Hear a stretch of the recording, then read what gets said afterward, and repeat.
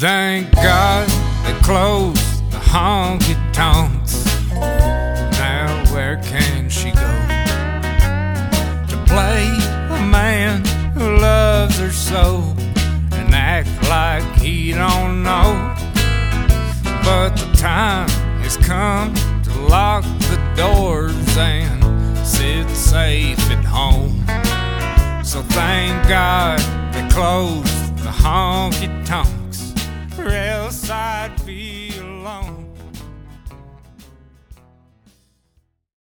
Hello, everybody. You are listening to Nashville Demystified. I am your host, Alex Steed. Nashville Demystified is a show about getting to know the city better. We opened up with the song Thank God They Closed the Honky Tonks by Mick Mullen.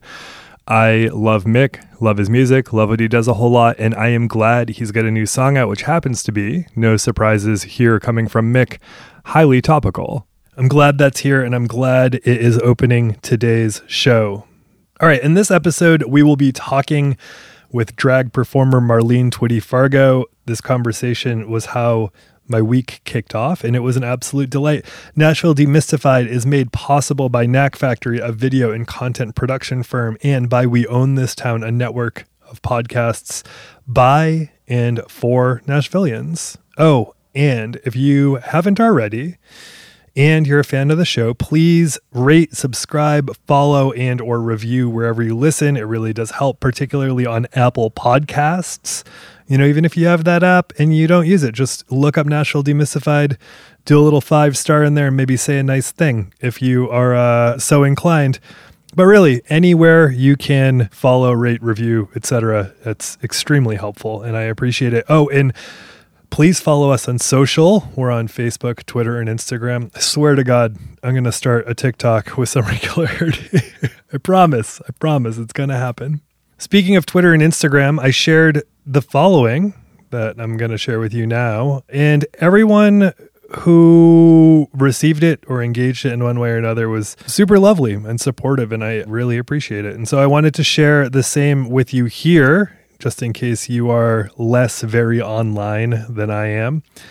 I took 2 months off previous to our last episode. It's fair to say, somewhat involuntarily, or I guess an involuntary sabbatical, because I was in a bit of a depressive state.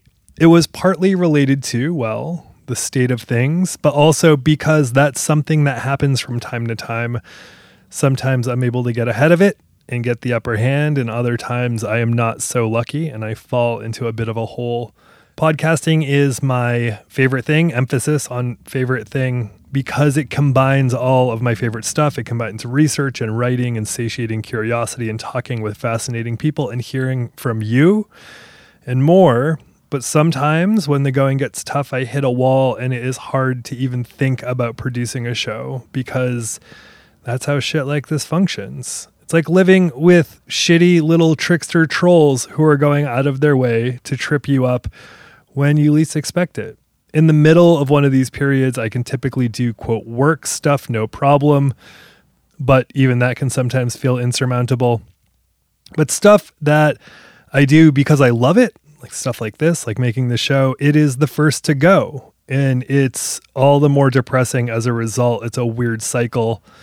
I think it's how depression, which operates like a parasite, serves to preserve itself.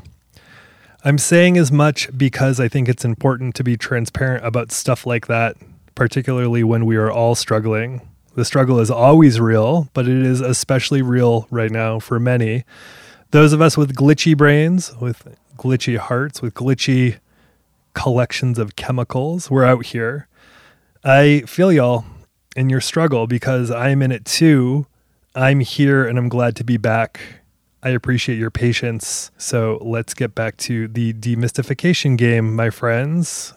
That's enough from me for now. I appreciate your time and I appreciate your patience. I really do. It means a lot. Before we hear from Marlene, we'll hear a word or two from my friend, the musician and writer, Jack Evan Johnson. He's been on the show before talking about Honky Tonk Badonkadonk, the zine he created with Sibel Elena, the wonderful Sibel Elena, the clothing designer, the visual artist and designer. I mean, she's just fantastic. And they had created this zine called Honky Tonk Badonkadonk, and they came on Nashville Demystified to talk about it. I was truly inspired by it, and we've been a supporter of that zine, and it was such an inspiration for me that I created a one-off zine around the show that we released last year, and we will likely do it again. So I'm grateful to them for what they have put into the world. I asked Jack, whose writing I adore, to let us know what it looks like these days for musicians in Nashville, or, through his eyes. What is it like to be a musician in Nashville right now, in these times, as they say? He delivered upon that task and then some. You are truly in for a treat. So here's Jack.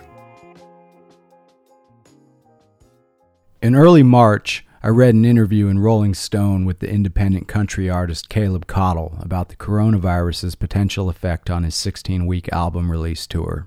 "If my tour goes away, it's like a farmer losing his crops," Cottle said shortly after his South by Southwest shows were canceled, noting that his and his manager wife's sole source of income was his music. Also being an independent musician in Nashville, I empathized with Cottle, but only so much. Get a job in a bar like the rest of us, I remember thinking when one of his songs came on the radio. I was driving to my bartending gig, probably jealous that Cottle figured out how to do something I haven't, and assuming that the only reason he was in Rolling Stone in the first place was that, as talented as he may be, he had paid a publicist a lot to get him in there. Well, a week later, my bar was closed. And a week after that, all Cottle's dates were canceled, along with many others, and whether you were a working musician or a musician working, it didn't seem to matter anymore. We were all screwed. And while I've never made much for music, I was also looking forward to a 3-week tour starting in Nashville at the end of May. But yeah, that didn't happen. And you know the rest of the story, which basically came down to 3 things. Everyone asking themselves whether they still release their album in a pandemic, transitioning to underwhelming live-streamed living room shows, and of course, the shock and heartbreak of losing John Prine from COVID-19. That was rough, and we miss him. But despite gigging regularly for years and being irritated when I'm not, I've not played a live show since January 25th. I have flirted with the idea of doing a streaming show, but I'm sorry, I just can't work up the excitement to actually do it. Playing music is one of the only times I'm able to detach and get away from my phone, but now you need it for that too? No thanks. Perhaps I've missed an opportunity to rattle a virtual tip jar and make a few bucks like others have. I don't know. It just doesn't seem fun. And aren't we, like Cowboy Jack Clement said, supposed to be in the fun business? But that's not to say I haven't been making music. One of the best things I ever did was make a New Year's resolution to get a home studio this year, and in January I did. And without playing shows, without having to go to work, and literally being ordered to stay indoors, I've had plenty of time to learn how to use it. Plus, I was quarantined with my girlfriend Brandy, who I knew was a great singer, but I was surprised to learn she had some dormant drumming abilities. So we did what any pissed off, scared, and self-respecting quarantined Nashville couple would have done. We started a band, man. A quarantine band.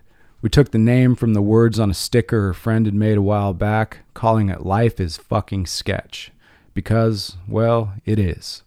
And we started recording. Covers, originals, punk rock, country, whatever. I recorded and mixed them as best I could and threw them up unmastered on my SoundCloud page.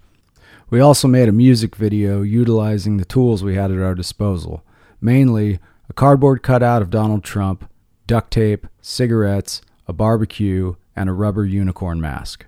I spent 2 days editing it on iMovie, and I gotta say, people have paid for worse. It felt good to stay creative in such a difficult time when the creative groove of so many was disrupted. And if anything, it just gave me something to do other than fucking Netflix or whatever. Early on in the pandemic, I saw a lot of internet chatter about the pressure to be productive. A narrative began to arise that it's okay not to be productive right now. You may have more free time on your hands, but take the free time to observe, people were saying. Don't be hard on yourself. It's a scary time, etc. Even Nick Cave, a hero whose image hangs on 2 walls in my house, joined the conversation, echoing what I'd heard from others. I found it interesting hearing Cave tell people to chill out and just observe the world right now, because this is the guy who made an album and a feature film immediately after his son died. But do as I say, not as I do, my grandfather used to say, and so it goes. I, however, wasn't ready to let myself off the hook. Writing songs has always been my way of processing things, maybe things I didn't even know I needed to process, and I can't think of a time that needs processing more than right now. You snowflakes, I thought, thinking about this poet who wrote some of the most beautiful stuff I've ever read in a World War II forced labor camp before being shot and dumped in a mass grave where they found his final poems in his pocket. You're telling me it's too hard to make art when times are tough? That's an artist's job.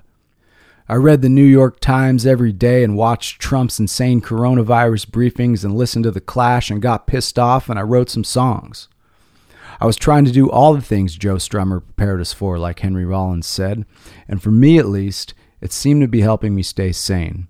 And a few people even liked the tunes. Then George Floyd was killed. And shit that was already real got really real really fast. We went from pandemic to revolution in hyperdrive, and I'm not afraid to admit that I've had trouble adjusting. Like most musicians I know, I support the protests. I support Black Lives Matter. I want to see killer cops locked up. I want to see Donald Trump sent one way to outer space. I want to understand the logic of people who politicize and bitch about wearing a mask in a global pandemic.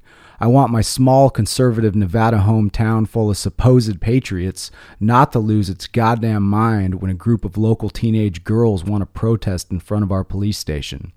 I want to understand how a family friend can be both a John Prine fan and a COVID denier. I want to understand the mindset of anyone who doesn't think a statue dignifying racism should be taken down. I want to back my empty tour van up to the Tennessee Capitol, rip that goddamn Nathan Bedford Forrest KKK Grand Wizard bullshit bust out of there, take it on tour down the street, and throw it off the James Robinson Parkway Bridge into the fucking river where it belongs. That's actually a live stream performance I'd be down with. I want all the things good and righteous and just and equal and mutually respectful and healthy and inclusive and sane for all people, and I want it now. I don't need to preach about that, though, because most of you, I assume, I hope, feel the same way. But the thing is, now, I don't know what to do, for me or for anyone else. Songwriting doesn't seem to work. Journalism doesn't seem to work. Facts don't work. Data doesn't work. That horrific George Floyd video and hundreds of videos of cops beating peaceful protesters don't seem to work. We're at a moral and intellectual and psychological impasse, and no one, not our leaders, not our scientists, not our artists, can do a damn thing to fix anything or make anyone feel better. The only ones who seem to be doing anything that makes me hopeful are teenagers, but most of them can't vote. So what can we do? I'm not talking about marching and donating and reposting and voting and wearing masks and all the things everyone can and should do, but specifically, as musicians, what can we do? Immediately, those who can afford to can donate money from record sales to organizations promoting social justice. This trend has been a silver lining to all the discord and darkness, and I hope to see it continue after things calm down. But beyond that, I don't know. Maybe Nick Cave was right. Maybe we just need to pay attention and know that most of us musicians, with our love and compassion and awareness, are right about all this stuff. And we should also know why we're right. Not for the sake of arguing on Facebook with idiots from high school whose minds will never change anyways, and maybe not even for the sake of our art. The muse will come when the muse will come, you know? But because knowing something is just worth knowing it, like learning a song you'll never play live, just because. Because even when maintaining a positive mental attitude is difficult, almost nobody knows how to stick it out, stay on track, and fight the good fight, whatever that fight may be, better than musicians. We already proved that to ourselves by taking a chance on the dream of this crazy pursuit that banishes many of us to working shitty jobs and playing empty bar rooms for decades before we'll ever make money or get our name in Rolling Stone. And now we have proven this to the world by being the first group to stop working and the last to go back to work. Because we care. We care, and it matters more than we give ourselves credit for. Ah, live music. Touring. I miss it. I can't wait for venues to open back up and to get back on the road. I don't know when that will be, but till then, if anyone wants to hop in my van, I have a very special gig for us at the Capitol.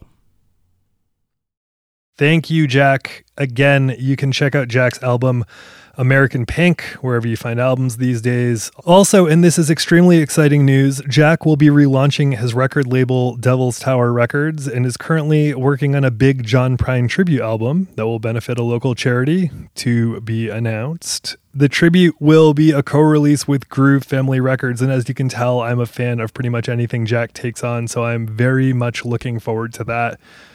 And remember, you can support your favorites by paying for their music on Bandcamp and elsewhere, paying them directly as often as you can. If you've got a few dollars to spare, check out their websites and check out their social and see if they've got t-shirts and other stuff for sale. A little goes a long way these days, particularly for our friends who are out there making music and trying to make a living doing that. Okay, onward to Marlene. So I talked with Marlene, who is also known as Tim White, and we discussed how Tim/Marlene went from being a young Christian college boy in the late 80s to a drag queen/leader of a band called the Twat Biscuits in the 21st century. For a conversation with the Queen Twat Biscuit, I was heartened by how uplifting and spiritual our exchange was. It was truly a highlight of my week. I'm not kidding. It was just a lovely way to kick off this week, and I think you're going to enjoy this. So buckle up, get ready. You're going to have a great time on this journey with Marlene. I mean, first, let me start with this question. Who is Marlene Twitty Fargo, and where did she come from? Well, Marlene started actually about 10 or 15 years ago. Me and two friends of mine had a show called The Dixon Chicks, and it was dirty gospel. So it was Marlene, Darlene, and Carlene Dixon. Well, they both kind of retired, and one of them moved to New York State, and the other one didn't want to continue. So I thought it would be fun to kind of flip it and take it less dirty gospel, because that gets into some weird areas sometime, and make it dirty country. You don't say. Yeah. It was fun. But I think realistically, to maybe reach more people and more people to enjoy it, I had to make it a little less offensive to some people. So it's still, Marlene came out of that. And then I just thought to take her a little step further and make her a washed up country singer that's, been trying for decades and never quite made it. And so I came up with the idea she needs something to kind of connect her to that history of country. Sure. So I came up with the last name of Twitty Fargo, which obviously is a nod to Conway Twitty and Donna Fargo. And okay, so backing up slightly, and then we'll move forward again. How did you end up in the city? I grew up in southern Indiana, and I came to Nashville in 1988 as a pastor's son to attend Trevecca Nazarene University. Wow.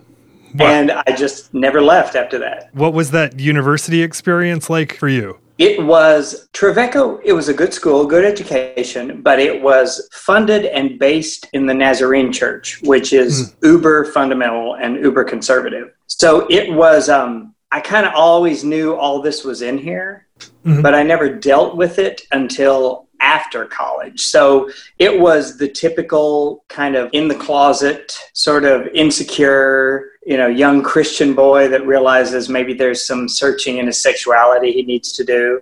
So it was just that typical Christian college education. And then I kind of came to terms with it all after college. So did you must have graduated around like 92 or 93? 93, yeah, from Trevecca. And what was Nashville like in 93? I guess my sort of two questions. What was Nashville like in 93, just from like a general social place? And then what was it like for an emerging gay kid in their mid-20s? Emerging gay insecure Christian boy.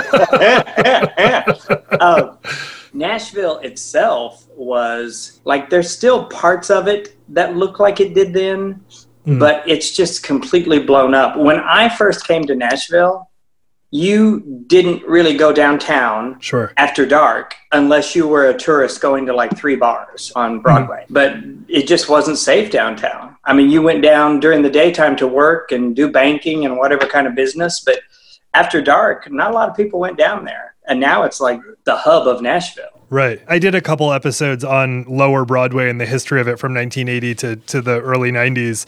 And it's funny because there was this really prophetic statement that came from this preacher who did a lot of work with the homeless community. And he said something along the lines of, you'll let the high class drunks drink here, but you won't let the low class drunks drink here. And he kind of prophesized what the future of downtown was going to be, which is sort of a haven for the high class drunks rather than the low class drunks. Yeah. And back then it was even, like I say, you didn't really go down to Broadway unless you were a tourist. But now it's like, I mean, it's just tourism is everywhere down there. And you're right. It's kind of ties into that statement. I've seen a lot of Nashville become that gentrified, where we've lost a lot of the flavor that it was when I moved here. Sure. And we've tried to keep that country music flavor, but it's really like kind of glitzy and marketed now. It's not as gritty and real as it used to be. Right. I saw you host the Dolly's birthday, I think last year. And I was just in love with the whole show. And I knew a lot of the people up on stage, and they're some of the people who are allowed to still be authentic. Exactly. Yeah. In whatever pockets we're still allowed to have within authentic country and folk and Americana goes. Were a lot of those people friends of yours or people you knew? Hey everybody, quick note about what I'm talking about here. This was a event, celebration, I guess, at the Exit Inn in January of this year. Marlene hosted it, Kelsey Walden performed, Little Bandit also, Paisley Fields, Justin Hiltner, Lauren Morrow, Aaron Ray, Jasmine Kasich, and many, many others. That just the house band alone, which featured Larissa Maestro and Megan McCormick and Ashley Campbell and a bunch of other people, was just fantastic. It was a hell of a good time, and the proceeds went to Dolly's Imagination Library. I just wanted to let you know what the hell we were talking about. Okay, back to the interview. There was probably, the girl who put it together, Emily Warner, who does a lot of marketing and work in the music industry here. She was my main contact. She was the one who asked me to do it. And honestly, Justin Hiltner, who played the banjo in that show, he did a song or two.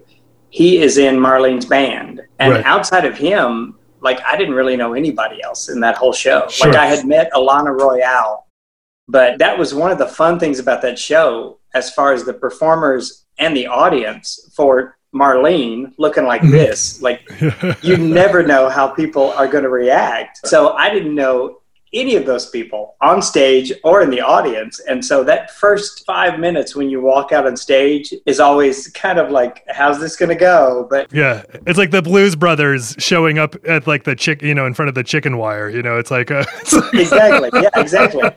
But everybody jumped right in. So it was a blast. That was a lot of fun. I loved that show because the majority of those performers were people who are still really in love with country music and are really authentic about it. It's not about the label or the touring or, the recognition. They love music. Sure. And they're making it. Yeah. Yeah. And so how did, when you decided, okay, we're not necessarily going to do dirty gospel, dirty gospel anymore. What developed out of that? How did you develop this format and evolution? The bar we used to do Dixon Chicks at was Canvas, which is a gay bar down on Church Street. So the owner had asked me, would I want to do a show alone as Marlene? So that's when I kind of revamped it. And I thought, it'd kind of be funny. What we came up with, me and the band, is the whole premise of Marlene's show is that we take all these old country classics and we rewrite them to where they're filthy dirty. And we do some originals too.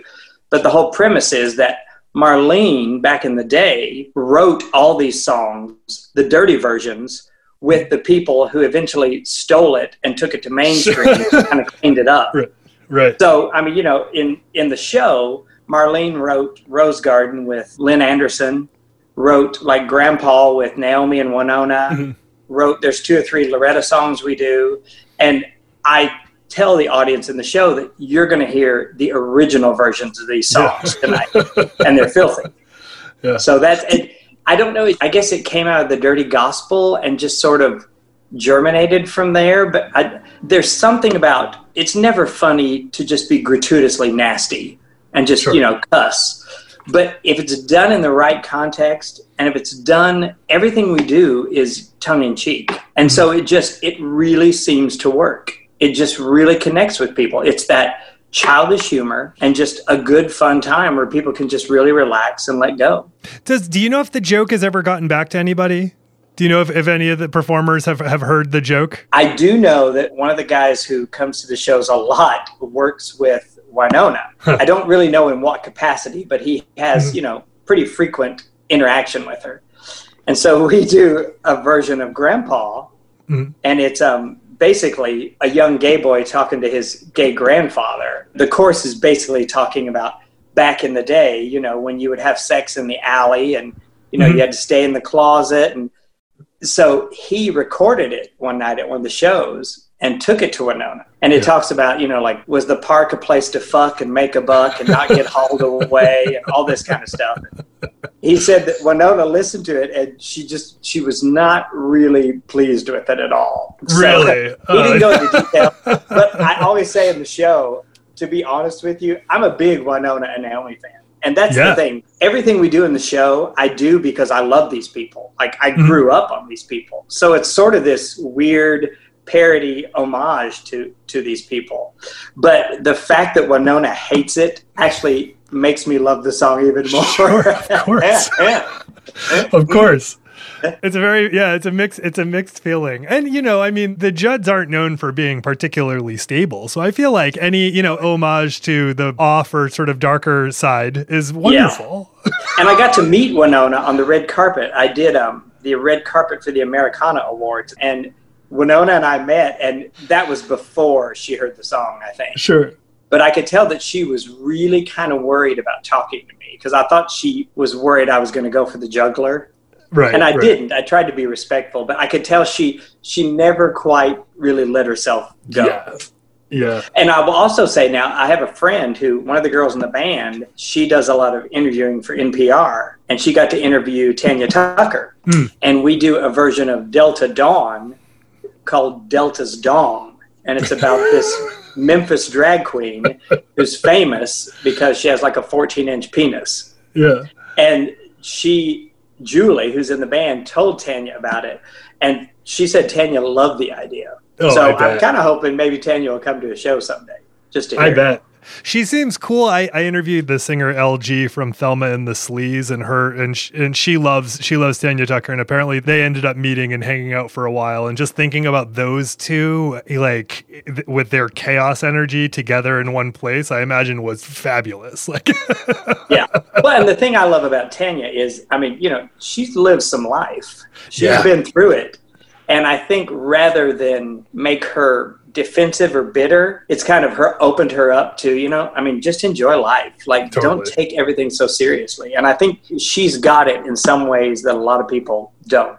Because like I say, I even talked about Tanya in the show. I make jokes about back in the day, me and Tanya were crushing Quaaludes and snorting them in the trailer out back. And, sure. And it's all done in love, really. But I think Tanya, she gets that humor where some people don't get it.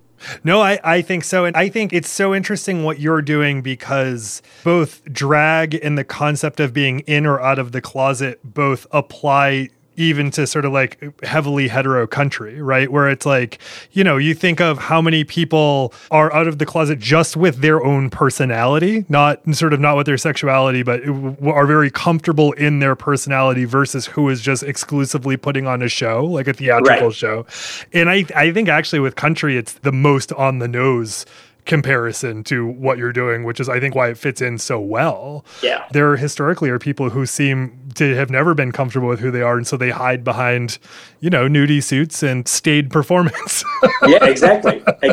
And you're right. I think the thing that's been great about Marlene in that country vein is, like you just said, it kind of ties into that whole persona of country and those people who've really learned to accept themselves. And there's enough of like the tongue-in-cheek Monty Python in Marlene. Mm-hmm. A lot of the straight, manly, macho country people can enjoy it too. It's been really cathartic for me to see this because we probably are ending up being as accepted, sometimes more accepted in the country straight crowd than we are by the gay crowd. I mean, they really get what we're doing, and they love it, and they have fun with it. Yeah, I think country, in a lot of ways, especially with the showmanship, is an inherently queer genre. It has for years struggled with the truth of that, but it is absolutely the case. Yeah, exactly. And when did you feel like it went from being something that you were trying out or sort of loosely inhabiting to something that you're like, I live in this thing? Like, this isn't just a character, like, this is something I sort of comfortably inhabit. Right. And that's, yes, I agree. But let me start by saying that is exactly what happened with this thing with me, is we just started doing it, we just did it for shits and giggles. And then at some point, I realized that it was so therapeutic for me. And I did Marlene is everything that Tim White never allowed himself to be. And sure. She'll say and do things that he never would. And when we moved from Canvas, we were asked to start doing the shows. The first place we did it outside the gay bar was the City Winery. And we had people who, were loosely connected to the industry that would come backstage afterwards and say, this format is something that nobody else is doing. And you need to really kind of look at this and just take it a little more seriously. Like, don't dress it up, make it a mess like it is, but it's something that people are really going to buy into. And we've had, a few people, I don't know if I should say their names because I don't want to out anybody, but sure. We've had a couple people come to us and say, who are in the music industry, fairly well-known performers who have said, I want to get with you. I want to write some dirty stuff. This is so much fun. This is the kind of stuff we love to do that we can't always do on stage. Right. After the City Winery, I started realizing this is filling some niche that people need. And it became something that was filling a niche that I needed. So it just sort of snowballed into what it is now. Going back slightly, I mean, actually quite a bit back, when you were talking about what downtown used to be in the mid-90s. Who were you in that time? Who were you in the mid-90s in Nashville? In the mid-90s, I was a good Christian young man who, like I say, I knew inside everything. I knew inside that this is where I was, but I still kept up the persona of the good Christian. I was trying different churches because I couldn't find one that really fit me. And just probably early 2000s is when I just started really realizing, like, hey, I just got to come out in many ways. Not only my sexuality, but the fact that I'm not this uptight little Christian person Nashville has been the place I have grown the most in my life. Like, who I was in 1988 when I moved here up to the 90s and then into the 2000s where I am now has been the most cathartic journey for me. So sure. In the mid-90s, I was a good Christian boy. Yeah. How do you get to a point where, you're a good Christian boy and then you're doing dirty gospel? Was there a step in between, or did you just launch into dirty gospel? I think it was because after I came out, the gay community knows how to celebrate sex in a fun way and in a humorous way. The gay community doesn't take it as seriously as I think the straight community does sometimes. Yeah, for sure. So I think it was that process of me kind of dealing with my sexuality and dealing with how I felt about things spiritually and God. And the place I've come to is God is this being who probably laughs at Marlene as much or more than some of the people in the crowd. Yeah. I think we put God into such a box in organized religion that God is really about loving your life and appreciating and celebrating life. I mean, we get, 70, 80 years here. And just being uptight and good all the time is I don't think what God intended. And I think in the right situation, he intended for us to be bawdy and kind of tongue-in-cheek and potty humor. I just think God has become this beautiful concept for me of totally embrace your life and live it. Whatever that is for each person, like, don't shy away from it, because that's what God really wants. So This is, in a weird way, what God wants for me. This has helped me become a better person by allowing myself to do this. And I mean, I feel like if being uptight generally, and I've struggled with that in different periods of my life, and I feel like unfortunately on the other side of it, but being uptight is the thing that'll kill you. Oh yeah. Even if you're not dead, it'll just kill you inside. Every time. That anxiety and that stress, it will numb you to the point that you're literally just you're getting out of bed in the morning, getting through the day, and you're going to bed at night. Yeah, I totally agree. How are you faring at this weird and terrible moment of displacement for all of us right now? It's been fortunate for me in that, obviously, Marlene is not how I make my living. She's not quite there yet. So I still have been able to have my day job. I work in healthcare, so my work has never stopped. Sure. But for me, it's been nice to kind of sit back because this last 2 or 3 months, I've been able to really start thinking, Marlene's fun, the show's fun, we have a good time, but this has given me time to sort of germinate ideas to maybe after this is all over, really start taking it to the next level. Great. And I feel for those people who make a living at this, a lot of people that I know who I love, because it really has hit them hard.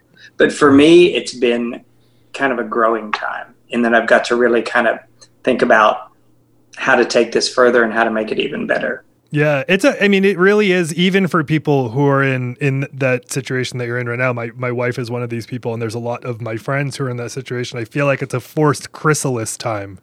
And exactly. on the other side, we're going to see some really interesting shit. Yep, I totally agree. And that's, apart from performing or just life in general, this whole past 3 months, this is something, especially humans, but especially Americans, we don't do. We don't stop and just, sit and think all day. Like, we have to keep going. And so I think this forcing everybody to really stop for a couple months is, like you said, it's like a chrysalis moment. You have to kind of think about who you are, where you've been, where you're going. And I think you're right, especially for artists, we're going to see some really interesting stuff on the other side of this. Yeah, for sure. Well, Marlene, I want to thank you so much. I didn't realize spirituality would come into this as much as it has, but I absolutely appreciate your take on it. It's really fabulous.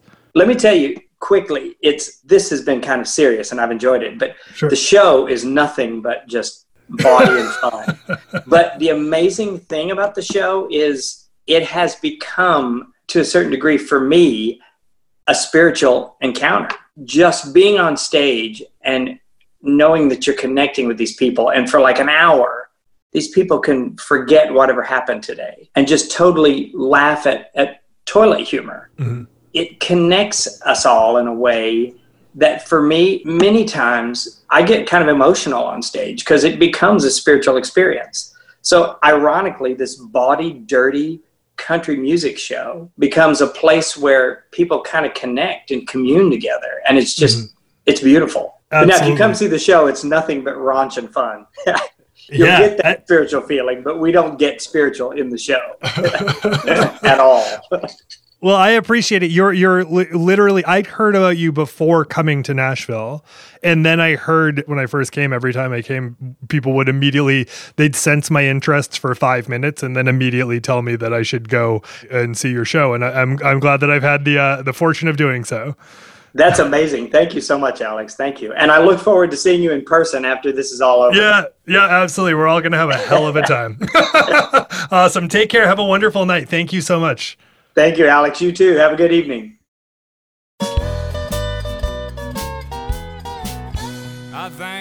Okay, everybody, that's the show. You've been listening to Nashville Demystified. I'm your host, Alex Teed. Thank you so much, Marlene. Thank you so much, Jack. Thank you so much, Mick, for doing all that you've done to make this episode wonderful. Nashville Demystified is put together by our sound engineer and all-around good guy, Cameron Davidson. New dad, Cameron Davidson. Just the best. I appreciate everything you do, Cameron. Thank you. Nashville Demystified is made possible by Knack Factory, and We Own This Town. Again, thank you for listening. I'm looking forward to us all getting together again soon. All right, take care. You thank God they closed honky tonks, real side beat.